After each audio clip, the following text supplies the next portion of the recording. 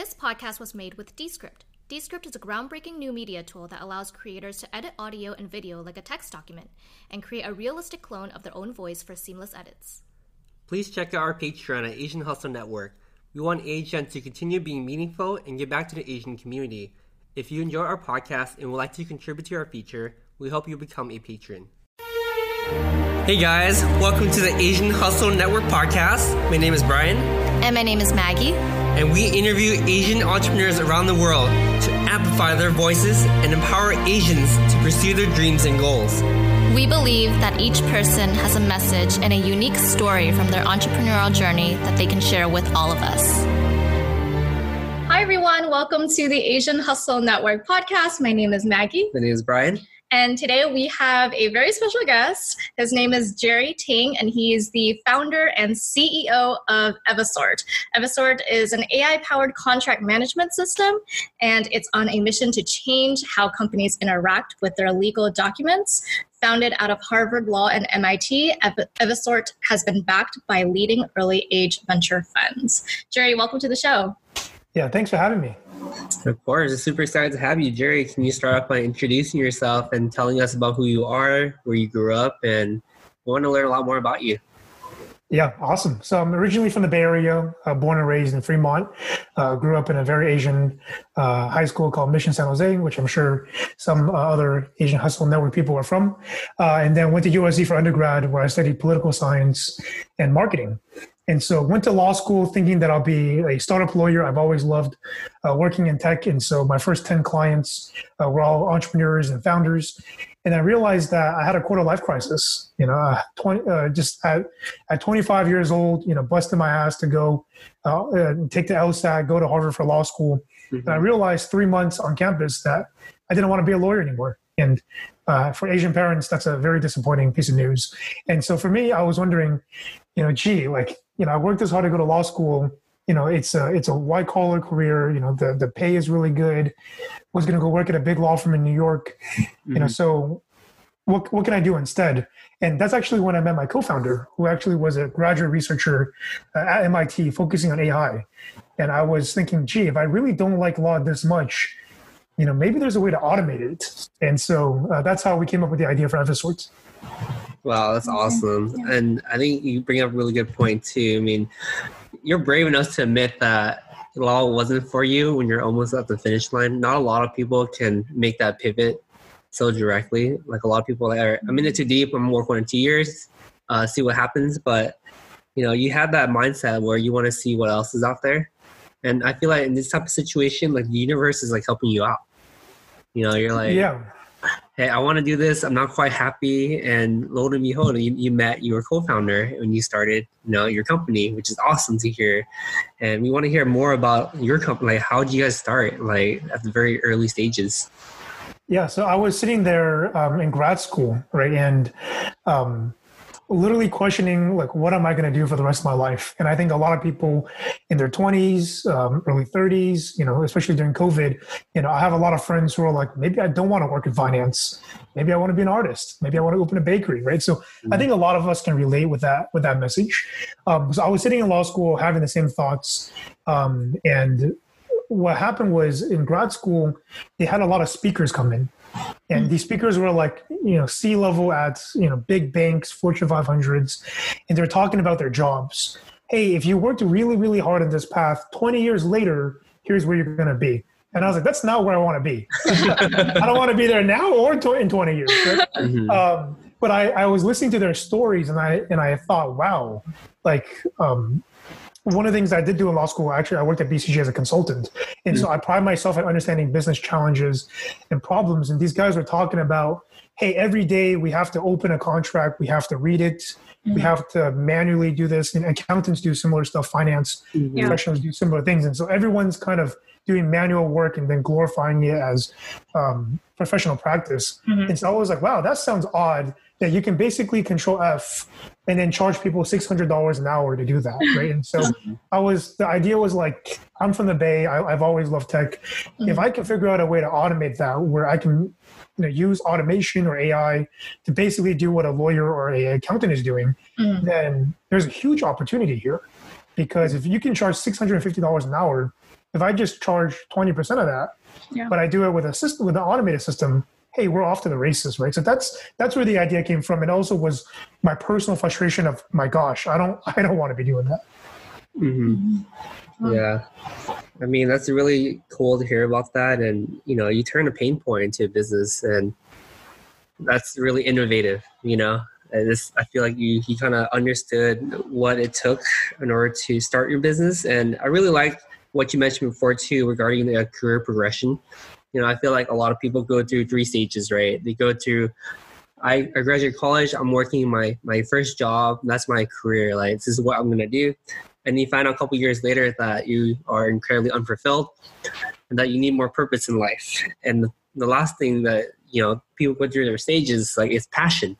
It's like, I feel like you're at the passion stage now where, you're really successful in your company. Like, we're looking you up earlier before the podcast. Congratulations on your Series A, like, amazing job.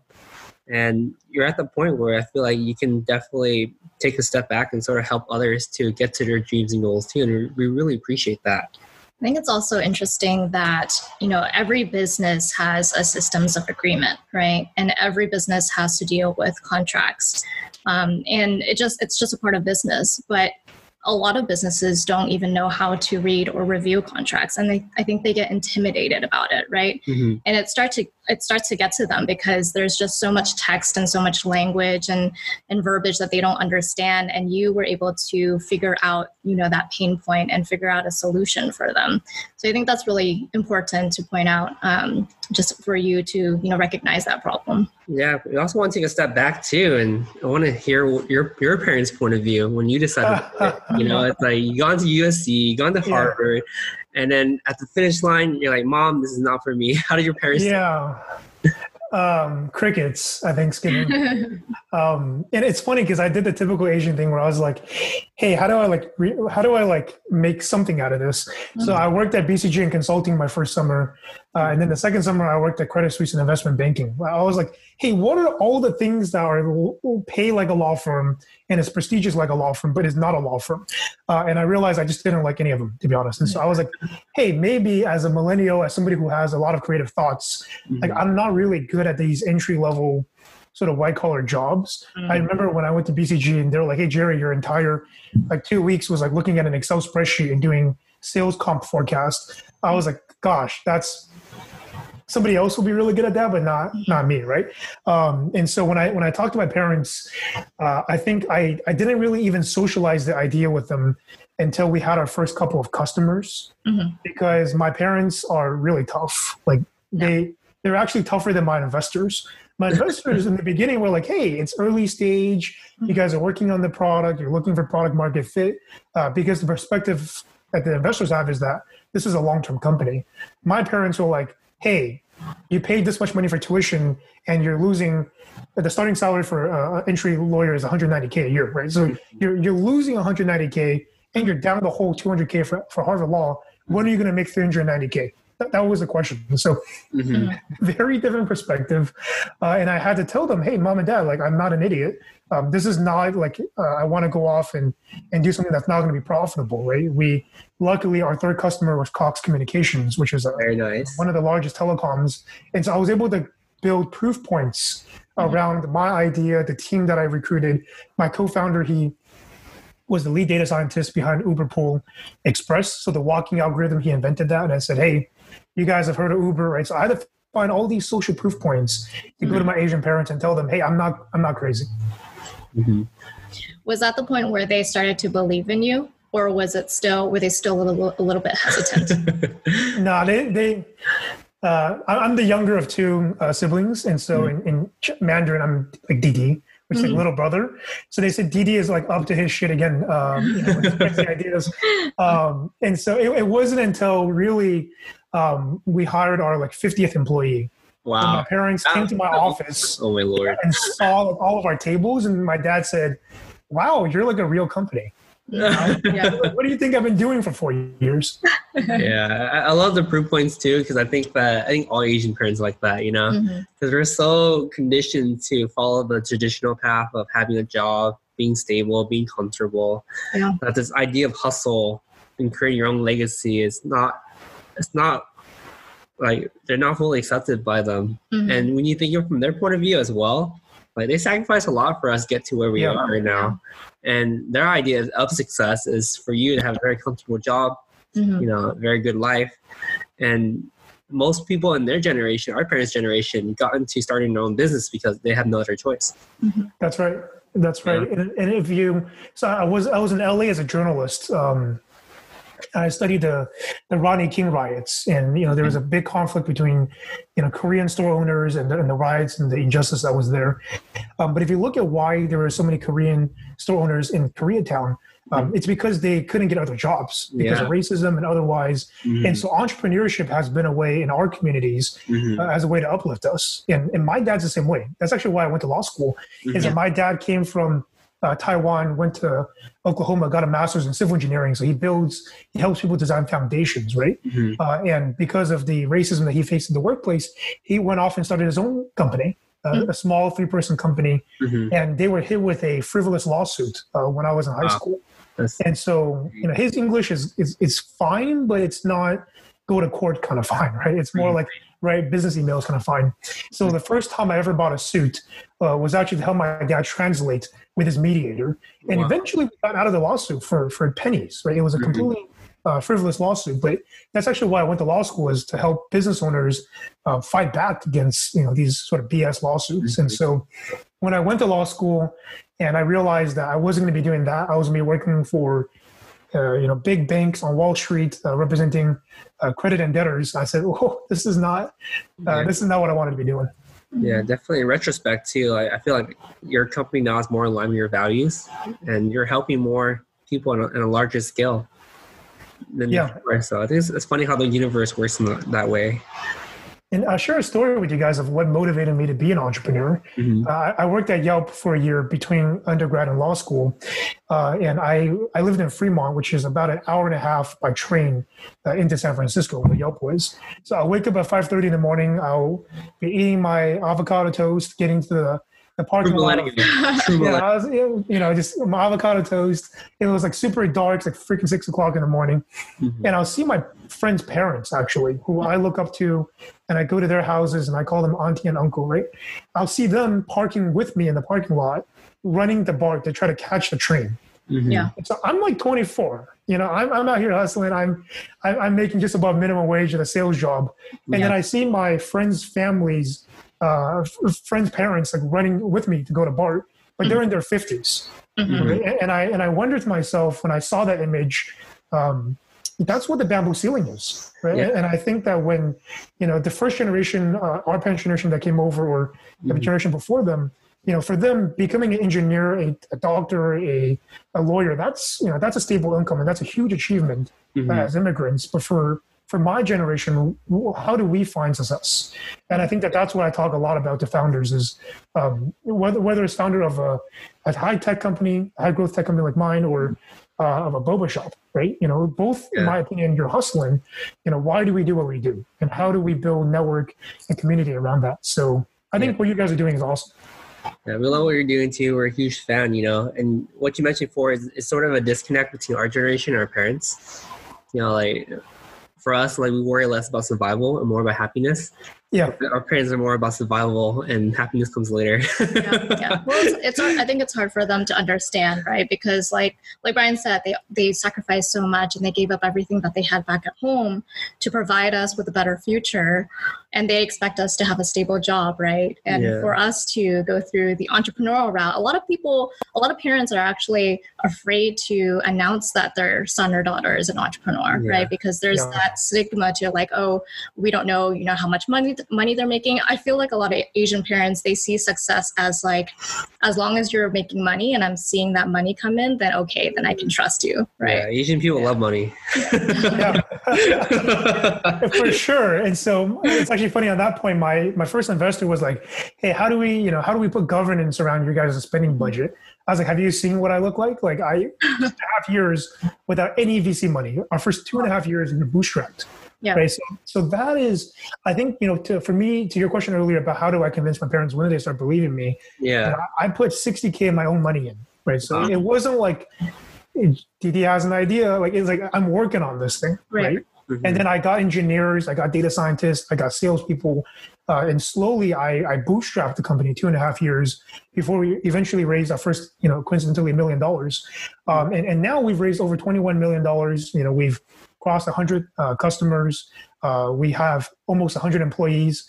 And so now we're hitting a certain scale. But it happened really quickly, almost 2 years from, hey, our first check-in to now, we're becoming the category leader in our space. And so now they believe in me because we're in the news. So it's different. Yeah.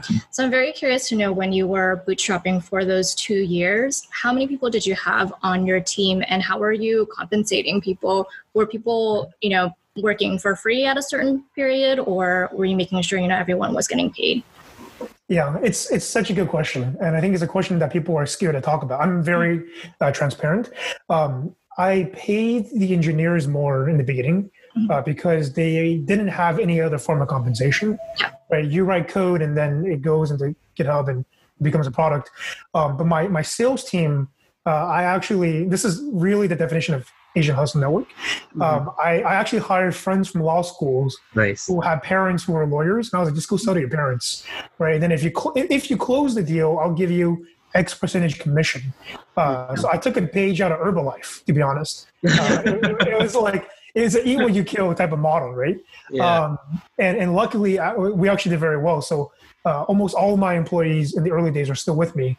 Wow. And now they're directors or senior managers or VPs. But in the early days, it was actually really fun because no one believed in us. We had this crazy idea, to your point earlier about contracts. Every time a company buys something, sells something, hires somebody, takes out a lease or takes out a loan, there's a contract that goes under that. Yeah. And so for us, we thought, hey, contracting hasn't been changed in 2,000 years. Right? If you think about when writing first began, you would say, hey, I'm going to give you a plot of land for a goat. There was a contract there, right? How do we use AI and automation to transform how we think about that? And so for us, the vision was big enough where I call my first employees volunteers. Not everybody was paid, including myself.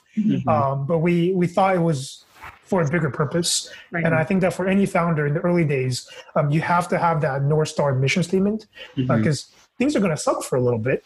But it didn't feel like it sucked. It felt like we were just in grad school. We were young. We were taking a risk. We liked hanging out with each other. We would stay late in the working space that we're in. We'll order chicken nuggets from McDonald's, right? You get 20 for $5 or whatever. And we'll literally be working, 2 a.m., 3 a.m. But we all became friends. And I think that's, if you don't have the right culture, then that feels like terrible. Because when I was at 2 a.m. at a bank, I was like, why am I here? I'm not getting paid for this. And I was getting paid a lot. And so it's all about culture at the end of the day. Yeah, absolutely. Out of curiosity too, I know you mentioned, going back to like the Asian hustle theme, right? Yeah. Was your company like a side hustle while you had a full-time job?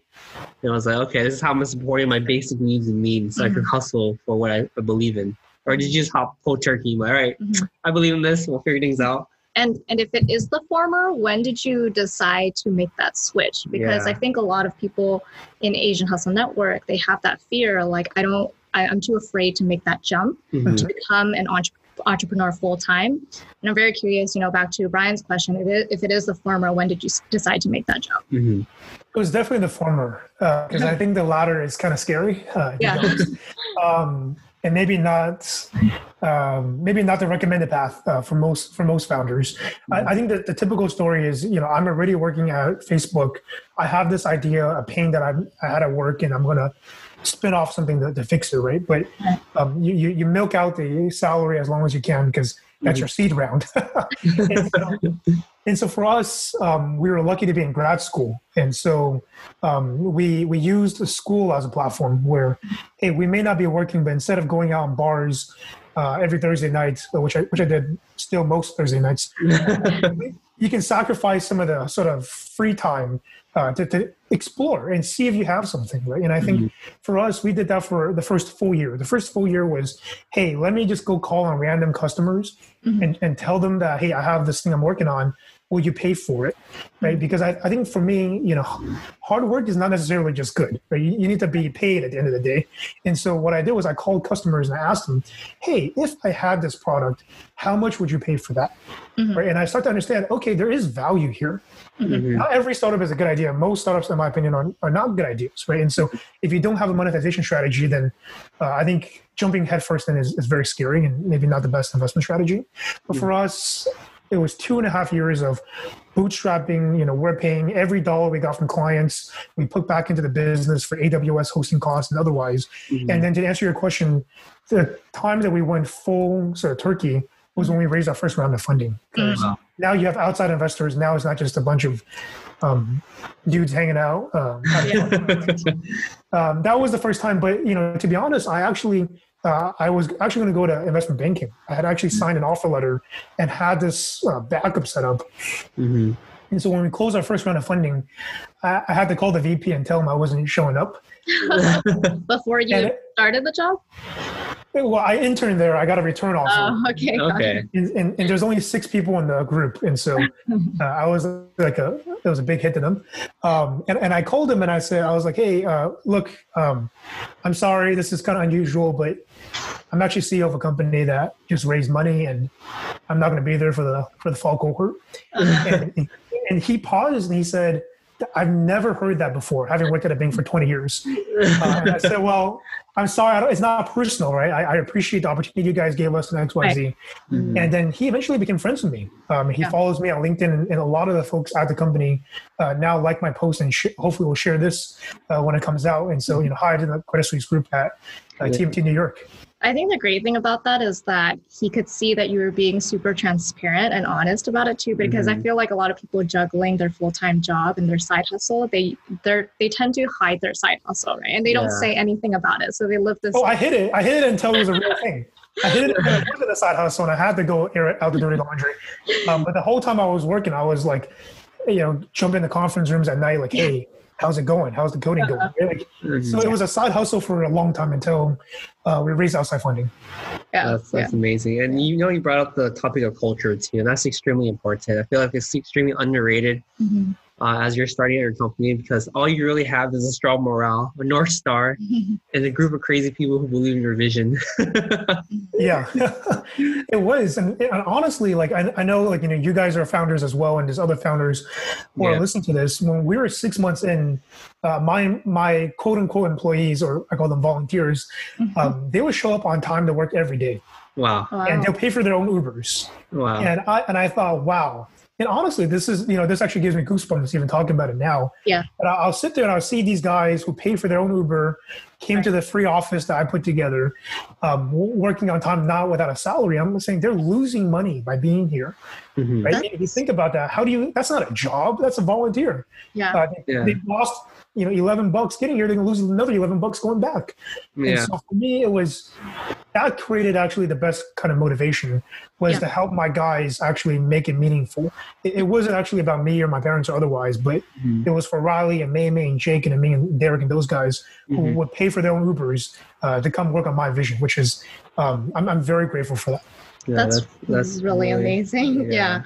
I think, I'm very curious to know, we were talking about the North Star and the mission, and, your volunteers, or so we call them, they were very passionate about your mission, right? Do you have any other points to make where, it's important to point out in terms of like having your employees and volunteers are aware about? Because, it's very hard to have volunteers stay committed to a company if they're not getting paid, right?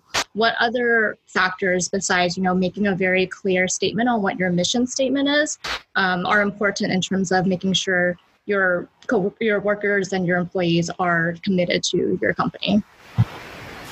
I think this is where my New York background is actually helpful, but I'm very direct. I was like, hey, you lost $11 on the way here. Did you know that?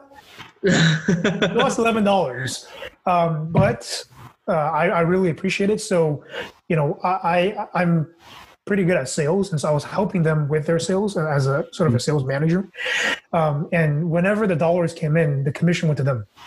And so I was very clear, hey, you are making an investment into your business, into your practice, and here is the model payout. Here's how much your stock's going to be worth based on current growth rates in 1 year, 3 years, 4 years, 5 years. Here's the vision, and you can attach a dollar amount to that. We knew that we couldn't guarantee that. But what we wanted to do was we wanted to quantify, hey, there's going to be a reason why you do this. There's going to be a reason why you're away from your wife and your kids and you're doing these things, right? And so I was extremely direct about that. And I think that level of transparency and trust is why they stayed with me and why they're still with me today. I love that. I love that.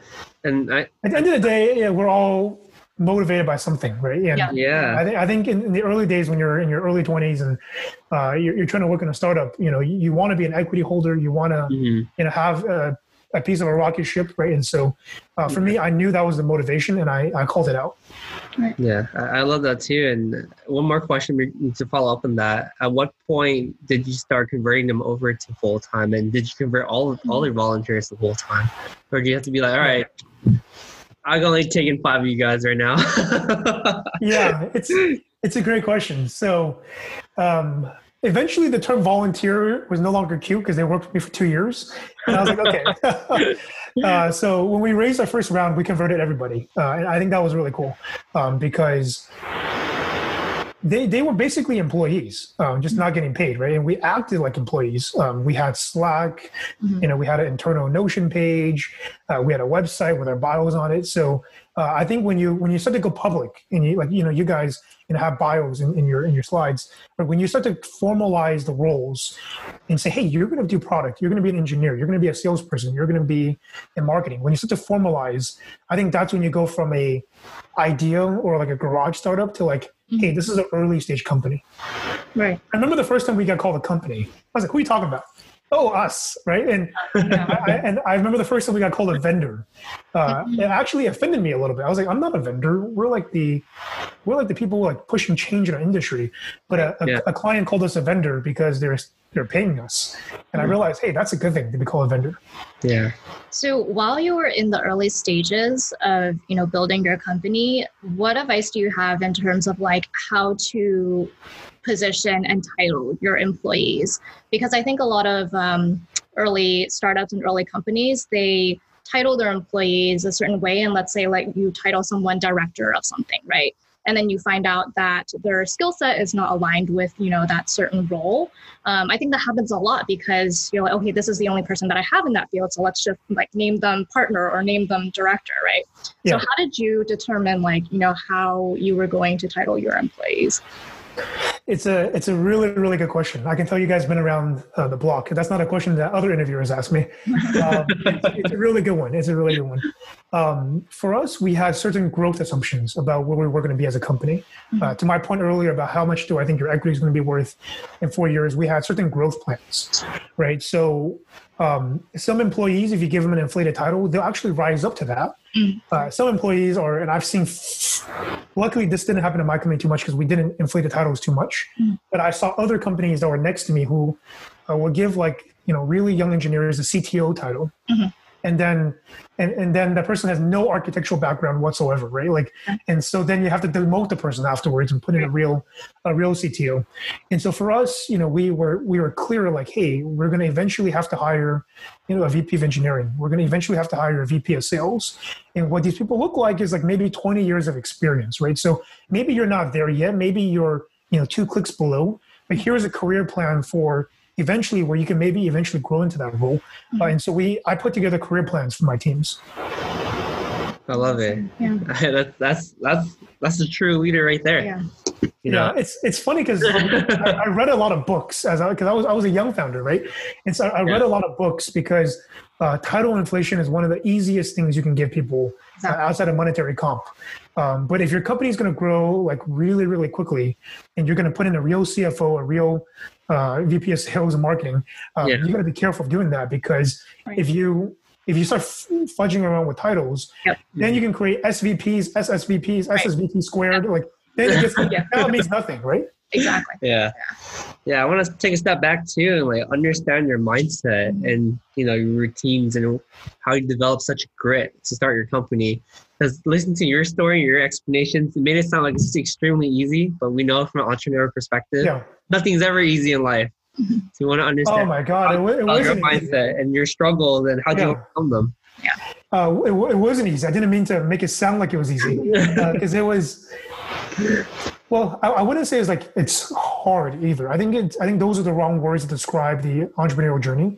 I think it's like your perspective of how to be happy and fulfilled as you go through it. Like if we said, hey, our goal is in Q1 of launching the product, we're going to book $500,000 in revenue, we failed. We will be failures by that definition. That wasn't the goal, because I think we tried to understand, using frameworks like the lean startup model where, hey, in that book they talk about, it's driving in nimble like a car, not like a big cruise ship, right? But how do we learn? How do we improve? What does success look like as small wins? And so for us, because we all became friends with each other, and because we're patient with the process, it eventually worked out. But I have so many stories, and I'm sure every founder does, where my co-founder is, he's a penny venture. So we're in Boston. I had a meeting with a large client in New York. He books me at 12 a.m. red eye with a Greyhound. And I kind of have a tight back from just my posture and all that. And so it was the back seat of the Greyhound next to the toilet. So I couldn't lean the chair back. I have an 8 a.m. meeting before they get to work, because that's the only time we can get. So I'm sitting in the back of the bus. I was telling him, hey, somebody in Greyhound got their head cut off before. That was a story that happened a couple of years ago. Wow. So I'm telling him that story. He's like, shoot, we can't sleep now because, we got to be alert. And so, the ticket was it was pennies, right? And so we went through those days, 2.5 years of no funding, and every dollar was actually, I'll take my team out to Starbucks. That was my credit card that I swiped with, right? And so when you do that, you learn hey, every dollar matters. And so for us, if we didn't have the belief that this was going to be $1 billion company, and we didn't know that, we're going to be successful if we build the product, it wouldn't have worked. But it was, I wouldn't say it was hard when we were going through it. We kind of laughed at the situation that was in front of us. And we always said, hey, one day we're going to write a book. One day we're going to write a book. And this is one chapter in the book when Jake put me in the back of the goddamn Greyhound and almost killed me. That's a chapter in the book. And so we had this perspective of it's a process, and we're going to just go along the journey. I think that kept us alive. A lot of companies died that we started with next to us. Product market fit issues, pricing issues, team members got recruited by Facebook, blah, blah, blah. You name the reasons, right? We survived the valley of death. Yeah, that's really amazing. I love that perspective. And just kind of echoing off of Brian's question in terms of your mindset, were there any failures that you had along the way? And were there any moments where you felt like you doubted yourself, were just crumbling inside with your co-founder?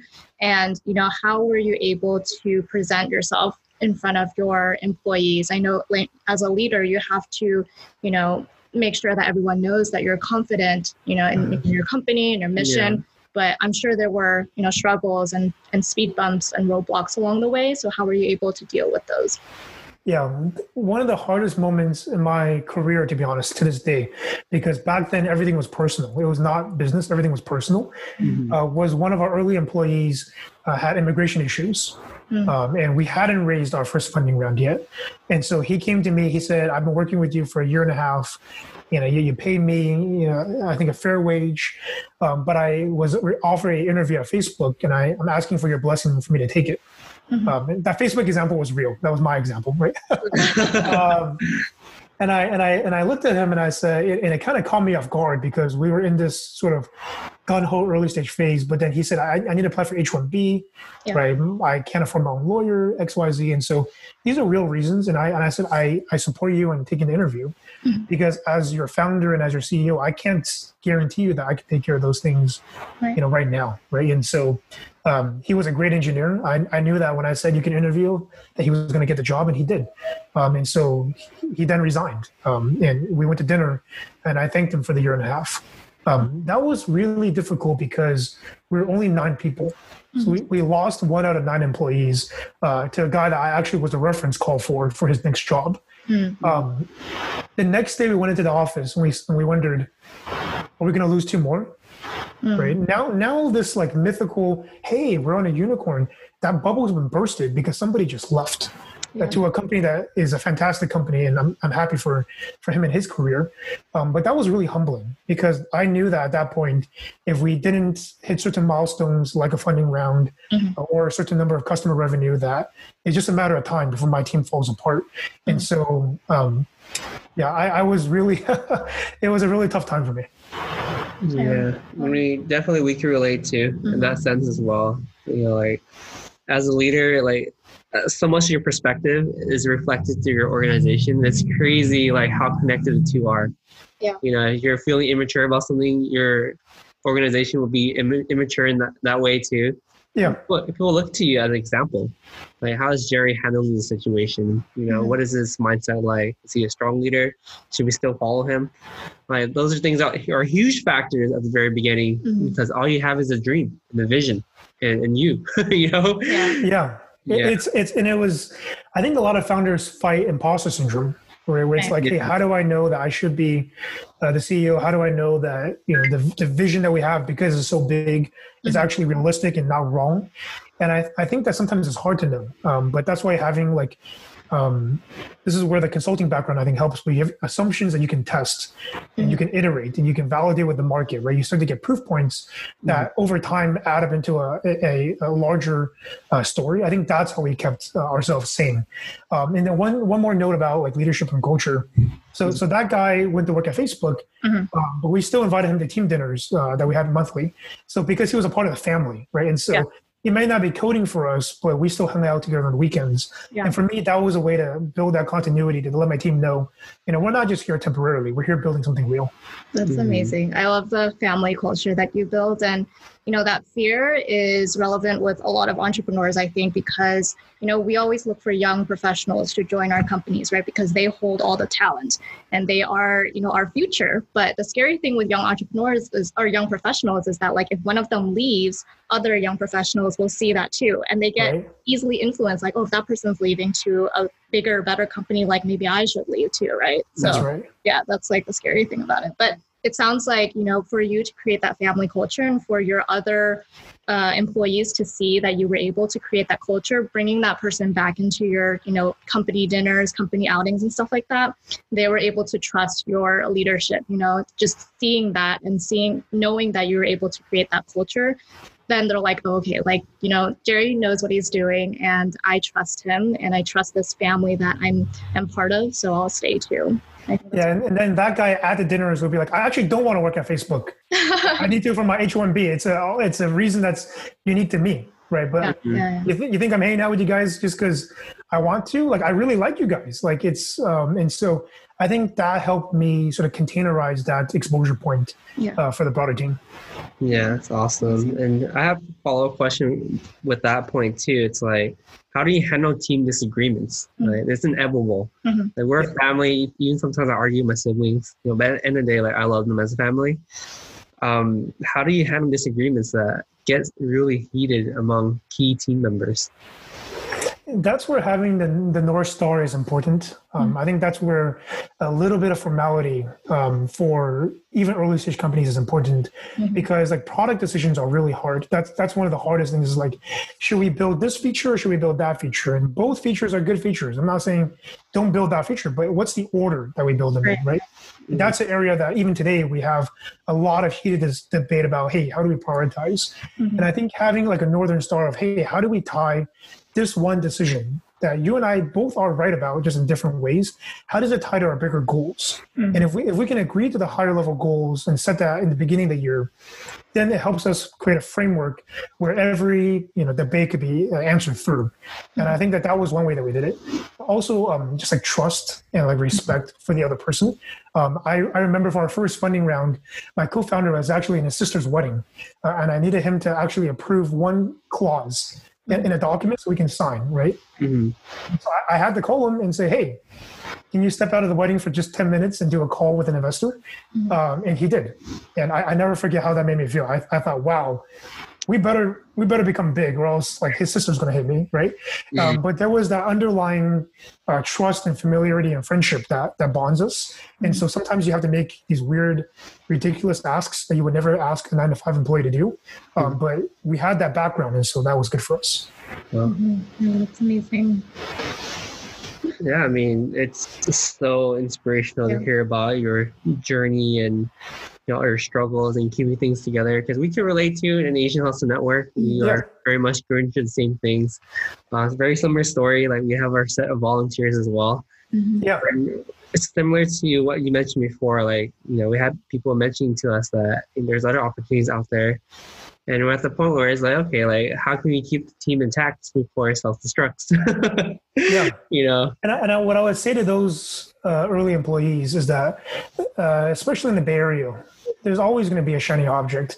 There's, growing up here, I've been living here for 25 plus years, right? In the beginning days, it was like Sun Microsystems was the hot company. Then it was like Cisco. And you get in the next generation, like, what the hell are these companies?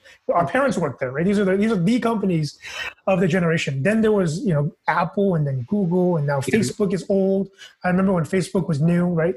There's always going to be the next shiny thing. But what motivates you?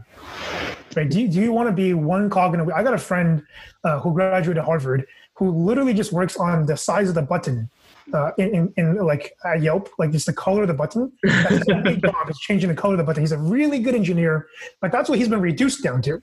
Right? So yes, if you just want to do that, good for you. Right? Dry cleaning is taken care of, dental is covered, free lunch. If you're a free lunch kind of guy, then you're not a hustler.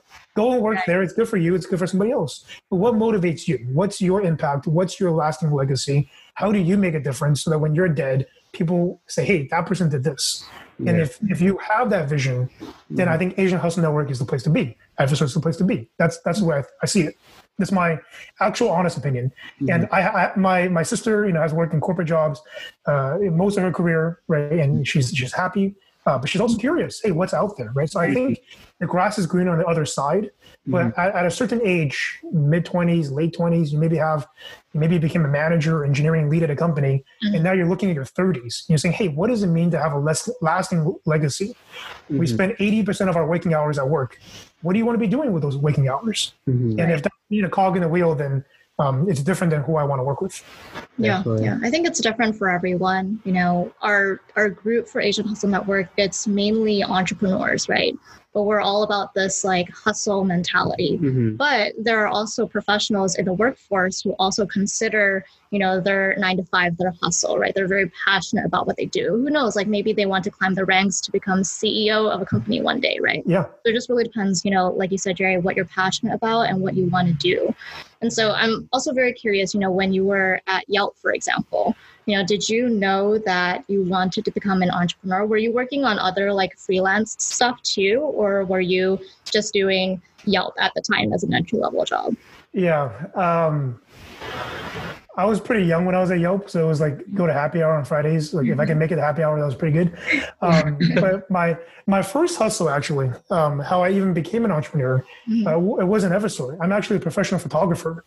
Yeah, and so we heard about that. Yeah. So I was like, hey, these lenses are really expensive, because what people don't know is you have to buy the camera and the lens separately. Yes.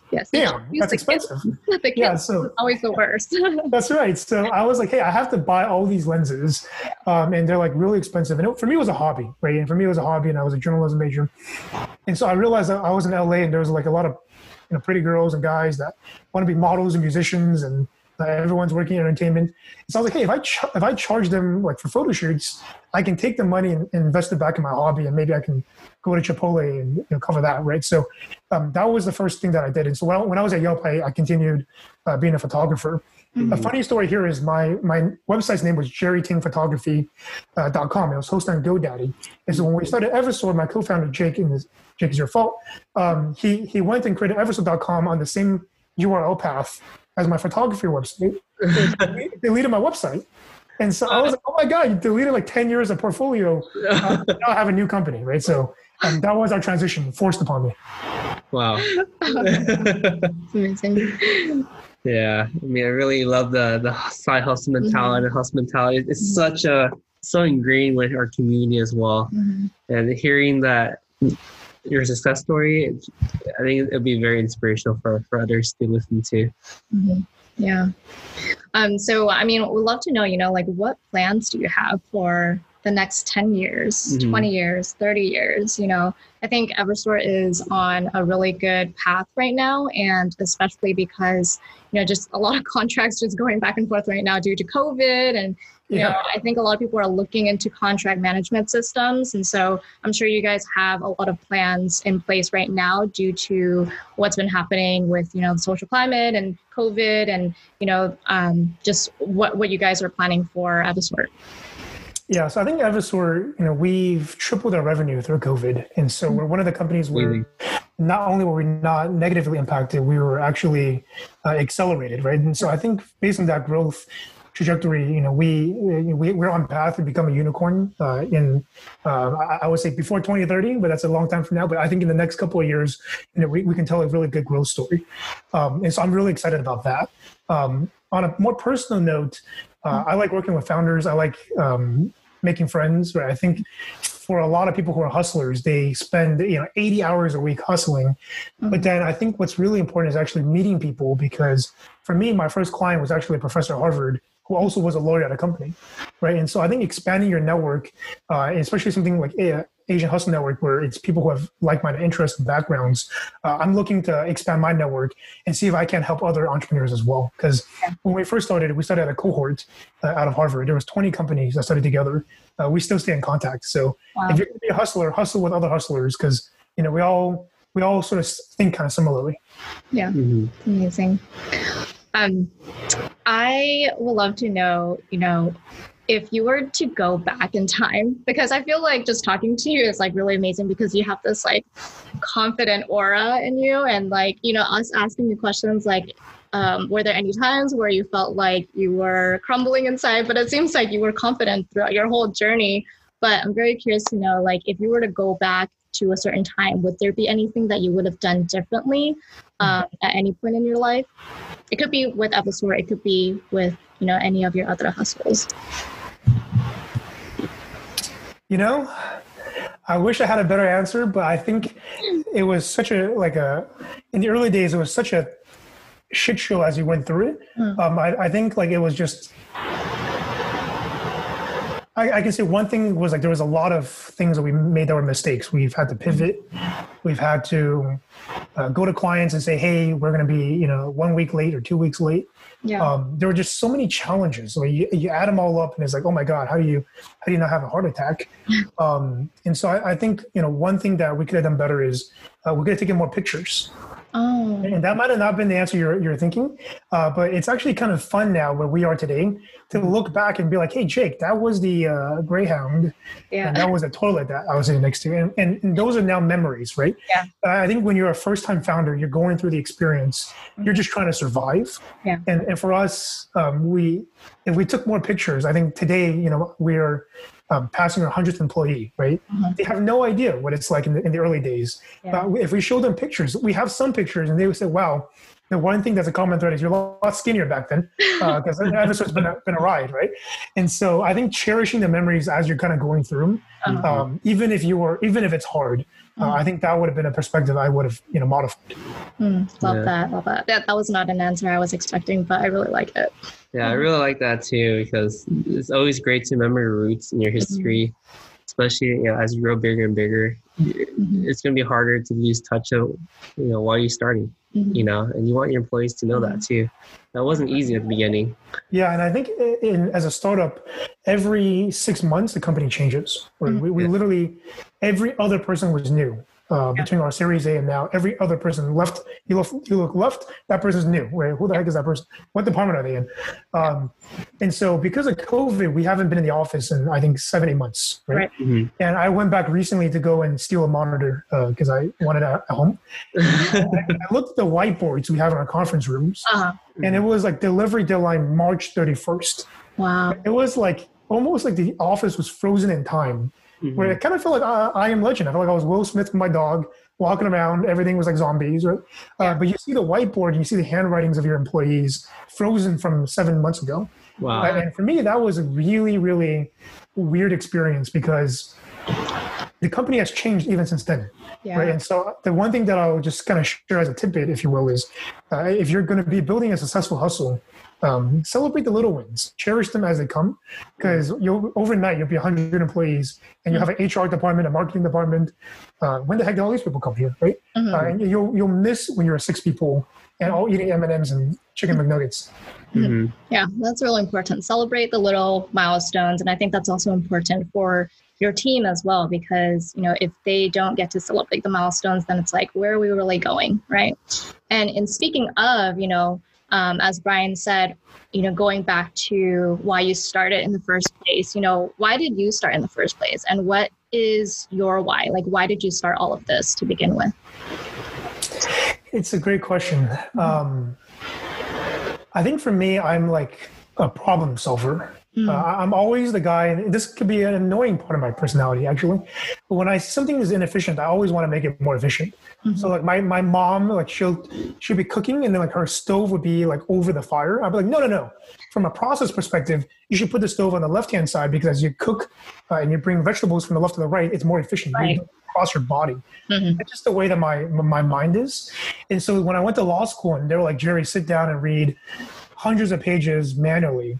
Like there was a violent, emotional, hell no type of reaction that I had, that I'm sure a lot of us have had in your work. But for me, it was not just hell no, but like, I think I can fix that problem. Right. And then the next question is, if I think I can fix that problem, how much money can I make? And then if you have those two things, then you have a company. So you have a product and you have a go-to-market motion, right? So for me, that's just the way that I think about it. I'm not a hugely patient person when it comes to repeating things over and over and over again. And so I just came across a problem that I absolutely hated, and it was going to be my job. And I was like, definitely not. Amazing. Yeah. Wow. Amazing. Yeah, it's really awesome, just like going into your mindset, just like learning about, like why you do certain things. And on that note, I'd love to know, what is one advice that you would give to an aspiring entrepreneur? Because in AHN, we have 65,000 members, and a lot of them are aspiring entrepreneurs. There's a lot of Asian focused online communities, but they are mostly, just well-established entrepreneurs. And we want to open this up to, aspiring entrepreneurs who are interested in the topic, and so what would be that one advice that you can give? Yeah, I think it's really, really important when you look at your idea or your venture to know which of two buckets does it fall into. There are VC-backed companies, and then there's cash cows. And they literally cannot be more different. And what I mean by that is, if it's a VC-backed company, profitability is not the main measurement, right? It's about total addressable market. It's about how do you scale? How do you get to 100 customers quickly, right? But if you're a cash cow company, then it's about free cash flow management, right? And I think for a lot of founders, they don't know which bucket they're in, right? So I'll give an example. My company is a high growth company. We haven't made $1 of profit, and we probably won't for the next couple of years, because that's not what we're optimizing for. We're trying to win the market. Right. A very different company and a very different personality for, I have a board above me, for example. People say, Jerry, it must be so easy to work for yourself. I don't work for myself. I have a board above me. I manage investors. I manage clients. I report to all of my employees. Right. So that's one kind of entrepreneur. The other kind of entrepreneur is, I want to open a boba shop. I want to open a laundromat. I want to open 100 dentist offices and become the dentist mogul, right? I'm not saying one is better than the other, but you need to know which bucket does your business fall into. Because depending on that, if you get that decision wrong, you can do everything wrong. You can read all these startup books, but you're not really a startup. You're a cash flow business, which is a great business, more profitable and quicker returns, but you should be doing your business completely differently. So just think carefully about that. There's not a right answer. Not one is better than the other. Not everything has to be a startup. Amazing. I know Brian does real estate, right? That's a great business, right? That's not a startup, but it's great, right? From a business perspective. So I think it's knowing where you are. Yeah, it definitely frees up my time so I can do Asian Hustle Network. That's right, which is a startup. Yeah. Early stages, always broke. Plenty of struggles and lots of volunteers. So McNuggets. But yeah. All right. Well, it is at the top of the hour. Is there any closing statements that you have, Jerry? And how can our listeners find out more about you online? Yeah, you can add me on LinkedIn. If you Google Jerry Ting Evasort, there's a bunch of articles that come up, and you can just add me on LinkedIn. I respond to most people that message for help or just want to network. And one thing that I'll share is I think Asian Hustle Network is a very meaningful project. When I moved to the East Coast, I was exposed, and my co-founder is Jewish. And I realized the network that the Jewish community has in New York and Boston. And I think about the Asian network, and I think about how we think there's differences between Korean, Chinese, Taiwanese, and Chinese is different. Hong Kong is different than China. Like we're competing against ourselves, but we don't unify. But in the reality, in the U.S., like we're all Asian, we're all yellow, right? And so I think for something like Asian Hustle Network, the reason why I respond to LinkedIn messages is I want to be a part of a community that stands for something. And I think what you guys are doing is awesome. And I encourage you guys to keep going and for everyone to get involved.